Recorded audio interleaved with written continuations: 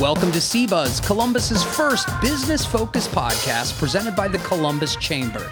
cbuzz is sponsored by AWH, builders of exceptional digital products for both the web and mobile devices that drive businesses for select growth companies, and also Fifth Third Bank, which provides personalized solutions for your business goals. Hello, I am Dan Swartout, your host for cbuzz. Thank you for joining us. cbuzz is presented by the Columbus Chamber in collaboration with CD 1025 and the Columbus Dispatch. This is the show where we bring you the best stories from Columbus business owners. And today we are lucky enough to be talking with Steve Buddendeck, the co-founder of Verde Bikes and the general manager / brand manager for Greenhouse BMX. Steve, thanks so much for joining us here today. Good morning. Thanks for having me. We're thrilled to have you here. I'm really excited for our conversation because although I was never that great, I loved riding my BMX bicycles as a kid, and we'd make paths in neighbors' yards and get in trouble doing that. So I'm really looking forward to our talk. I look forward to more of that. It helps our industry. Well, Steve, tell us a little bit about, before we get in depth in our conversation, tell us a little bit about Verde Bikes and Greenhouse BMX, what your business is all about. Yeah, Verde Bikes is a BMX bike company. And when I describe what it is to people, they always think we're a bike shop. We're a brand. We're not as big as Nike, but Nike is probably a good example of what we do. Right. We design product. We have it manufactured overseas. We import it. And then we sell it to retailers.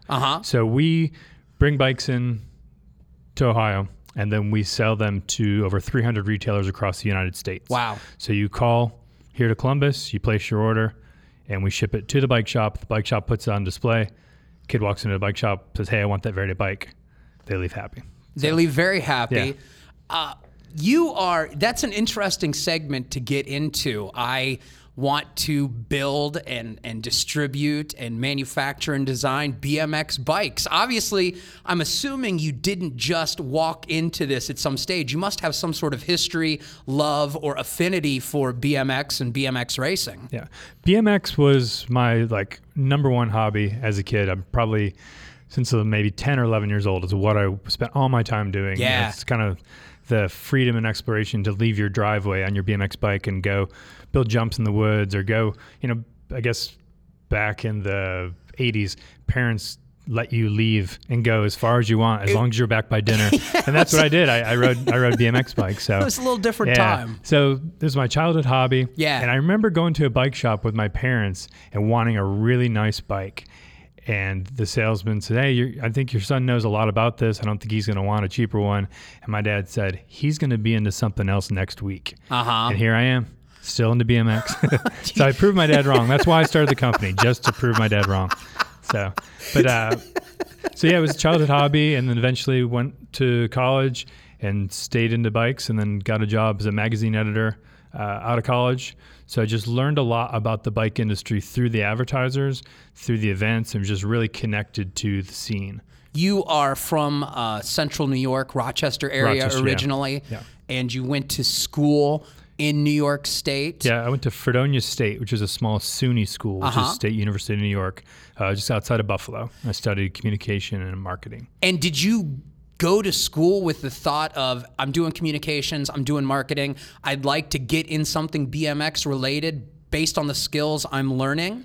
No, I thought I'd work at an ad agency, and I didn't really know what I would do at an ad agency, but it just seemed like advertising is what I wanted to do because I liked brands, I liked photography, I liked media. Media was a lot different back then, but that's kind of the path I thought I was going down. You kind of look like Don Draper, so I can see that. I can see that.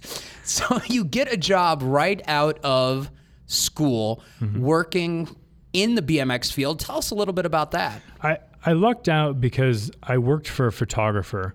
The publisher of the magazine, which was Rod BMX Magazine and Snap BMX, was a great photographer, and he had worked at a BMX bike magazine and then decided to do his own thing. And he taught me to take photos. And back then, magazines were more about photos than writing, but I could write well because I went to school for it. So I learned a lot about shooting photos, and that's how I got the opportunities with the X Games, how I got opportunities with just kind of creative avenues in BMX, is that back then the magazine was, it was really what the sport was all about. That's how you learned about everything. Absolutely. Because it was pre-internet. So being a photographer really took me places, and then I could write well too. So I ended up getting to see the world on another, someone else's dime, and learn a lot about the international markets and where the opportunities were for what would eventually be my BMX bike brand. Now, you mentioned briefly the X Games, which is such a cultural phenomenon now, but you were involved right at the ground floor, the very beginning. Would you tell us a little bit about how that happened and what you did with the X Games? In 1995, I ran the Extreme Games. I ran the bike events. And it was so different then. And I remember when ESPN, they approached the National Bicycle League, which was based here in Columbus at the time, and they said, we know a guy that could do it. So I was running these BMX dirt jumping contests to promote a little grassroots brand that I owned at the time. And I remember going to ESPN, going to Bristol, Connecticut, and being in these meetings and just thinking, wow, this is surreal. This idea is so strange. How old are you as you're taking all these meetings at Bristol at ESPN? 22, 23.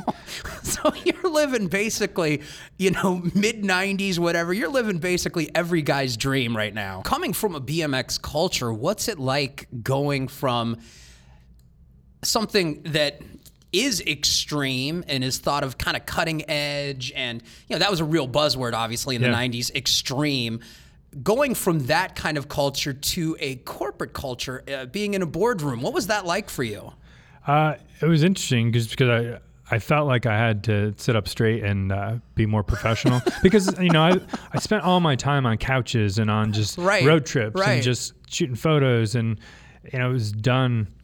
We were always on a shoestring budget no matter where I worked because the industry was very small. And it wasn't until the Extreme Games then turned into the X Games that it really legitimized our sport. And the amount of money that I would sell a photo for before the X Games, was peanuts. But all of a sudden it legitimized it. It made it so a lot of parents could encourage their kids to ride BMX bikes. Right. Because it wasn't like they were going to get a scholarship, but it was on TV. And not only that, it was on ESPN. So that's where Dad was watching all the sports. Absolutely. So it helped the bike industry a lot. But it changed it. It definitely, some people loved it, some people hated it, but it definitely brought a lot of exposure to our sport. So you are in kind of the marketing, you're working with the X Games, you're seeing the growth of the BMX industry, something you've always had a passion for. Eventually, somewhere along the lines, as you're working in these various fields related to BMX, you decide that you want to own a BMX company that designs bikes. How do you make that transition from being on the marketing side of it to being on the design and retail side of it? Well, I have a business partner named Corey Muth, and he was an exceptional BMX racer. And so when I was the magazine editor out of North Carolina, he was the top rider in the whole state of BMX racing in North Carolina. So if I was driving to Memphis, Tennessee for a race, he was going to drive there. So we eventually just started kind of carpooling. I was offering him rides to Michigan or Orlando or Memphis or wherever. So we spent a lot of time traveling, and he was kind of my go-to to shoot photos of, because if I needed a really great BMX rider to shoot with, he was local. So we started there, and I don't think at that time I could even see any of his talents beyond BMX. He was just a BMX racer. And he ended up working for a friend of mine, and the friend, Hal Brindley, said, he's really smart. He's got, he's putting all these systems in place for our order processing. He's building a website. He's doing all this stuff. And I was like, really? He's pretty quiet. I can't imagine him doing any of this stuff. But he's just a guy that likes to learn, and he was an exceptional bike rider. So eventually I moved from North Carolina up to Dayton, Ohio, to work for a competitor now called DK Bikes. Okay. And Corey was sponsored by DK Bikes. So this relationship, it continues fortuitously. So Corey graduates from NC State and doesn't really know what he's going to do. And I say, why don't you move up to Dayton? You can work at DK with me. And then by the time that he moved up there, I actually said, I'm going to go out and do my own thing. So Corey and I started a design business. So it was a lot of photo, a lot of print. And we learned a lot through, again, had relationships with companies, were helping build their brands. And it was a fun period because everything was so photo driven there. Right. And there were so few people that could do it well until digital came along. Then everyone could do it well. Sure. Everyone knew somebody that could do it. Maybe not well, but it really changed everything. Maybe well enough. Yeah. So we, I think especially having clients, and we had a lot of bike clients. We did work for DK Bikes. We did work for Schwinn. We did work for Airwalk. We did work for DC Shoes. We did all this action sports stuff. And there's a honeymoon where you get hired and you do your best work. You say, this is what we can do for your brand. And they love it. Yeah. And then they get comfortable and they say, why don't you make the logo bigger? Actually, let's try red. I don't like that photo. Let's do this. So they get comfortable with you and you feel like you're not doing your best work. So the honeymoon starts sweet and then they get comfortable. You're getting paid to do it. But sometimes when you do 8 versions of it and you end up back at the first one, you're like, I know we're billing for these hours, but there's only so many hours in the day. So we started branching out. We did some work for Levi's for 3 years, and that was amazing because they had a BMX program. They knew that we knew more about BMX than they did. So we put together this program. We did all these web videos. We built a website. We were shooting photos, shooting video, traveling, and that was really fun. But eventually, they got out of BMX, and then we're sort of faced with, we can either go back to doing a bunch of work for bike companies, right? But we've had a taste of something better. Yeah. And the world had gotten so much smaller because of the internet, so you could find how to make stuff overseas, and you started to learn which factories were making stuff for different bike companies. And I took a job as the general manager at Alien Workshop Skateboards, and they had a trading agent that made skateboard tools and bearings and some parts in Taiwan, and he was a bike guy. So I became friends with him. He had a factory, so we started the pieces kind of fit together. Like, we could do this. We could make bikes. And 4 years earlier, we would have thought that's crazy. There's no way we could figure out how to do this. But Corey picked up and moved to Taiwan and lived there for a year. He lived there for a year. Yeah. So that was a huge benefit to us because if you look at Haro or you look at Mongoose or you look at all these big brands, they send someone to Taiwan, they're jet lagged, they recover, they go to some meetings, they figure some stuff out, and then they go home. And also in a lot of those bike factories, they want to drink and they want to get you wrecked so you're in bad shape for your next meeting because you're going to the competitor.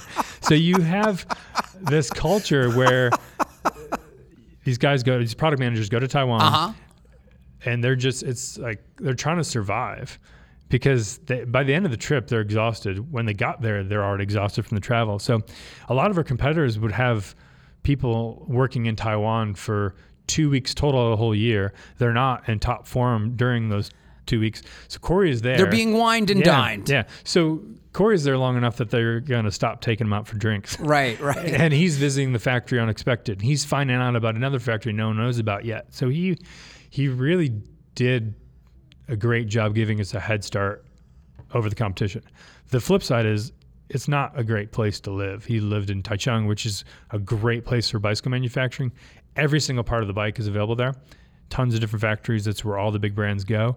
But it's probably not someplace you want to live as a spoiled American. So while Corey is in Taiwan, you're still in Dayton.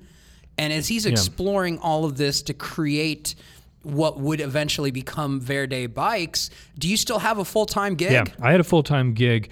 We started the brand in 2007, and I didn't start working for myself until late 2009. So you spent a lot of time laying the groundwork for this. I mean, I learned so much working at Alien Workshop about how to build a brand, just inventory-based business. We're dealing with a pretty similar customer. We're selling to a bike shop. They're selling to a skate shop.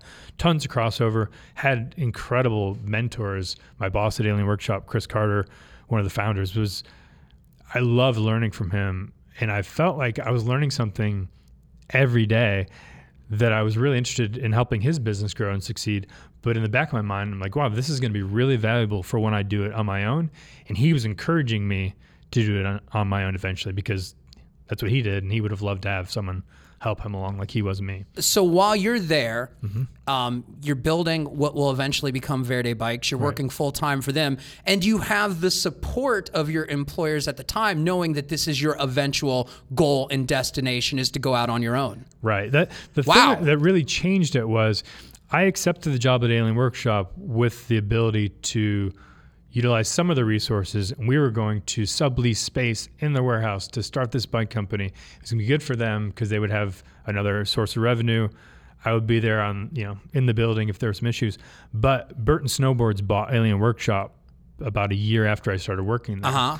So all the opportunity to do it on the cheap out of their building was out the window. Gone. Yeah. So I hired a guy named Lou Caparelli, he's at Rogue Fitness now, but he moved here from Chicago to start the business with us. And we're really lucky because he was going to move to Dayton because that's where Alien Workshop was, but he was kind of on the fence. And eventually I said, well, we're going to have to do this on their own. We're going to have to get our own building. We're going to have to do all these things differently than the plan. He said, good, because I don't want to live in Dayton. I want to live in Columbus. And I said, okay, well, you're the only guy that I want to work with to do this. Let's start the company in Columbus. So thanks, Lou, for... So that was basically... because I was going to ask next, why Columbus? And it was basically because the guy you wanted said, let's go to Columbus. Yeah, he would not leave. If he had to, he would move back to Dayton because he did live there before. But he said, no, I want to live in Columbus. And it's worked out amazing because Columbus is an incredible city. Oh, yeah. But also from the logistics side, we had no idea how good it was. And bikes are heavy and they come in big boxes and they're difficult to ship. They're expensive to ship. So we really lucked out. And there's a ton of bicycle distribution in and around Columbus just by chance. Not companies that are based here, but they just know this is a great place to ship bicycles. So one of the things I find so interesting about doing these shows is all of the fortuitous events, the things of chance that come together. You and Corey just happen to go end up working at the same place. This guy, Lou, says, I want to be in Columbus. And it just so happens that Columbus is great for bicycle distribution. I just love those kind of things of chance that bring you to exactly where you are. What was your initial thought when he said Columbus? I mean, what was your familiarity with about Columbus at the time? And what were you initially thinking about Columbus, Ohio? I mean, being from Dayton, we would leave a lot. I moved to Dayton. We would leave all the time. We'd go to Cincinnati or Columbus to do stuff. Yeah. So I had a really great opinion of Columbus. It's a really optimistic, educated, and young, vibrant city. And just being here, there's a bigger pool of talent. And that's one thing we struggle with. When Corey and I had our design business in Dayton, we moved a guy from Raleigh up to Dayton. And we moved another guy from Grand Rapids down to Dayton. And they didn't last. They wanted more because they were from places that generally had a little bit more. And like Dayton's a nice city, but it was really hard to recruit somebody. And I think at Alien Workshop, the brand was so strong. People wanted to work there so bad, but we really didn't pull much talent from outside of the Dayton area. There were just, you grew up there, you wanted to work there so bad, and eventually some of them did. What were some of the initial issues that you had dealing with moving bicycles from halfway across the world to where they needed to be? Well, the process starts after we've designed and improved samples of a bike. We ship them from Taichung to Columbus, and we do it through ocean freight. So there's a container, gets on the boat, goes to Long Beach, California, gets on the train, makes it to Illinois, gets on a truck, and it gets here. That's really the easy part because you just pick a carrier and you learn how to do it, and it just happens. But once it gets here, if we have a bike shop that is in Seattle that wants to buy one bike, and it's a bike that's going to sell for $300, it might cost them $60 to ship it from Columbus to Seattle. So America's so big, and that's something that we have international customers in 22 countries around the world. And I'll talk to our distributor in the UK, and they'll say, I can ship a bike anywhere around the UK for $10. And then I tell them, well, I got to pay $60 to ship one to Seattle. And that's a challenge. But somehow Columbus has attracted all these bike companies. So like Specialized Bikes, which is based in Morgan Hill, California, they have a warehouse in Salt Lake City, and they have a warehouse in Groveport. And then Raleigh Bikes has a warehouse in Pataskala, and Haro Bikes has a warehouse in Reynoldsburg. And there's Seattle Bike Supply had a warehouse in Reynoldsburg, and Kenda Tires makes bike tires, and they're here. So by chance, there's all this bike business here. And I remember reading years ago, Specialized was going to shut down their warehouse. They were in Grove City at the time. Their plan was to shut that down, open Memphis, open Harrisburg. So they're going to go from 2 to 3. They're still going to keep Salt Lake City open. And they had an independent study come. They hired somebody to do a study. And they said, no way, do not close down Ohio. You're not going to reach that many customers based on where the population is. Memphis isn't going to do any good. And Harrisburg's really not that far from Columbus. So just go big here. So they moved from Grove City to Groveport. And from my view, I've been in there once. I tried really hard to go in there. And I knew a guy, and I said, I want to come check it out. I'm like, you're a competitor. You can't. So tried. And eventually I saw he needed a bike box to ship his bike somewhere that we had. Right. And I said, definitely, you can borrow it, but I get to pick it up at Specialized. So I got in. He doesn't work there anymore, so I can give him credit. But you start 2007. It's you. Corey eventually comes back from Taiwan. It's right. Lou, the three of you. How many employees do you guys have now? We're down to 6. We're as big as 12. And we've learned the hard way, really, because we had no idea how big the market was, and our brand got big really fast. Right. Everything aligned. So we were doubling unit sales. It's interesting, when we started in 2007, we just got the cheapest, smallest warehouse that had a loading dock. That was it. We needed a loading dock. We wanted to spend as little as possible. We get our bikes in. They barely fit in the warehouse. And when you build bikes, you need 135 days. So you place a purchase order. It takes 100 days for those bikes to be built. Then they get on the water and the train and the truck, and it takes 35 days. So we placed our PO for the first bikes. They show up. We start selling. We'd already placed another PO. They're on the way. They're not going to fit in the warehouse. We're not selling enough bikes. So we had to go to Joel Yakovac, who's our real estate broker. We said, we need a bigger building. Oh, really? Things are going great? No, we have no room. We bought too many bikes. So we were able, he was able to get us to the same landlord. We moved to a bigger space. And then the next year it got bigger, and then it got bigger. And we were doubling unit sales every year. So it was really hard to forecast how many bikes we could sell, because we really had no idea.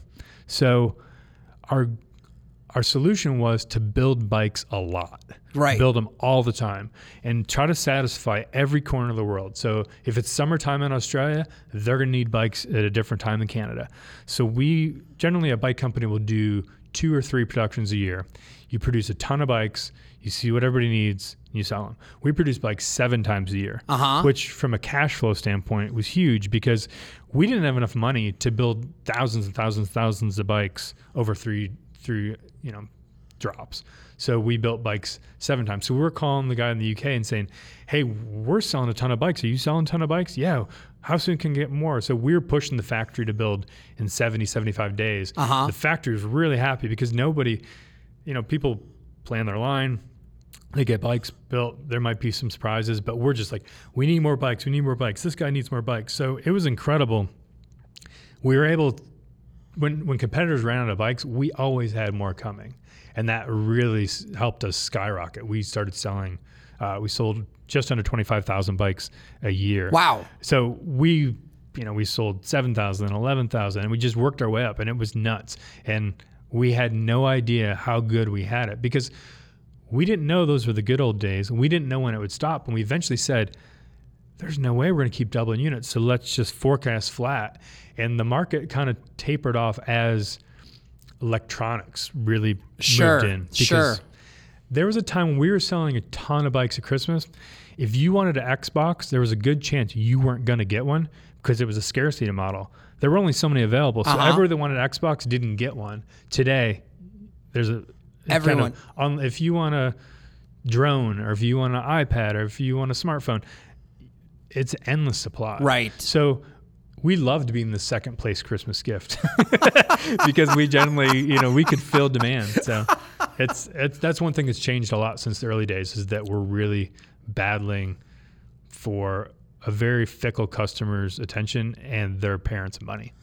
I wanted to talk a little bit about that because I assume in your space, in your segment, BMX bicycles, it's not just a matter of function. It's not just a matter of having a great bike for somebody to ride. It's also a matter of being cool. Yeah, that's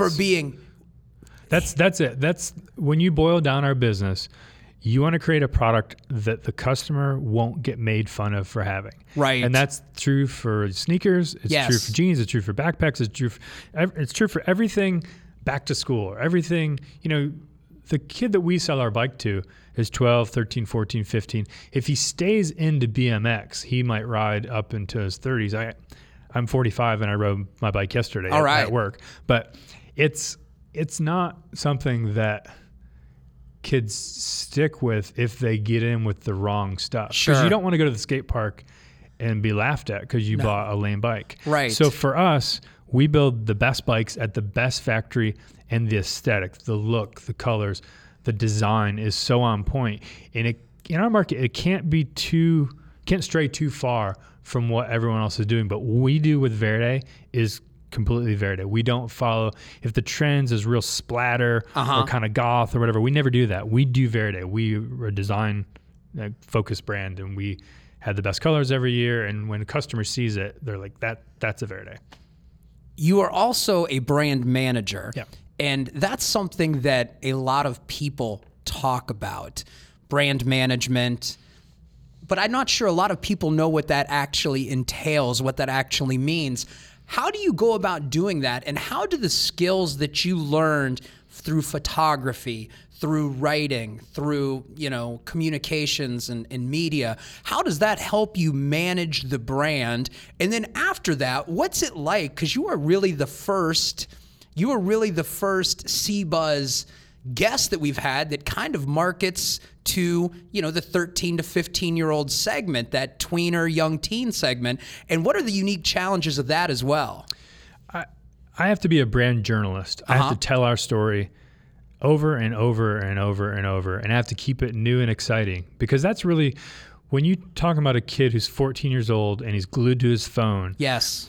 He's just seeing Verde on Instagram, and it's just floating by. It's just floating up the screen, and then it's gone. So we have to outdo ourselves. We have to create excitement about the same product over and over and over again, because once it passes up his feed, you can't expect him to scroll back down and look at it again. And that's being a magazine guy, being a magazine editor and a photographer.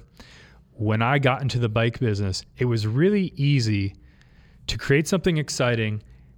The customer gets it, and they have 30 days to stay excited about it. They look at the pictures over and over again. They just go on and on and on, and they spend so much time with the magazine. And now, the shelf life is so short, and our customer, their attention span is so short, and there's so much stuff to buy because we're competing for the parents' money. Right. We need the kid to get excited about BMX, get excited about our brand, and tell their parent they want this, and this is all they're going to accept. Because if they go to Roll, or they go to Paradise Garage, or they go to Bicycle One Can, or just the retailers that really get behind our product, they could get there, and the parents might say, why don't you get a mountain bike? It's a lot bigger.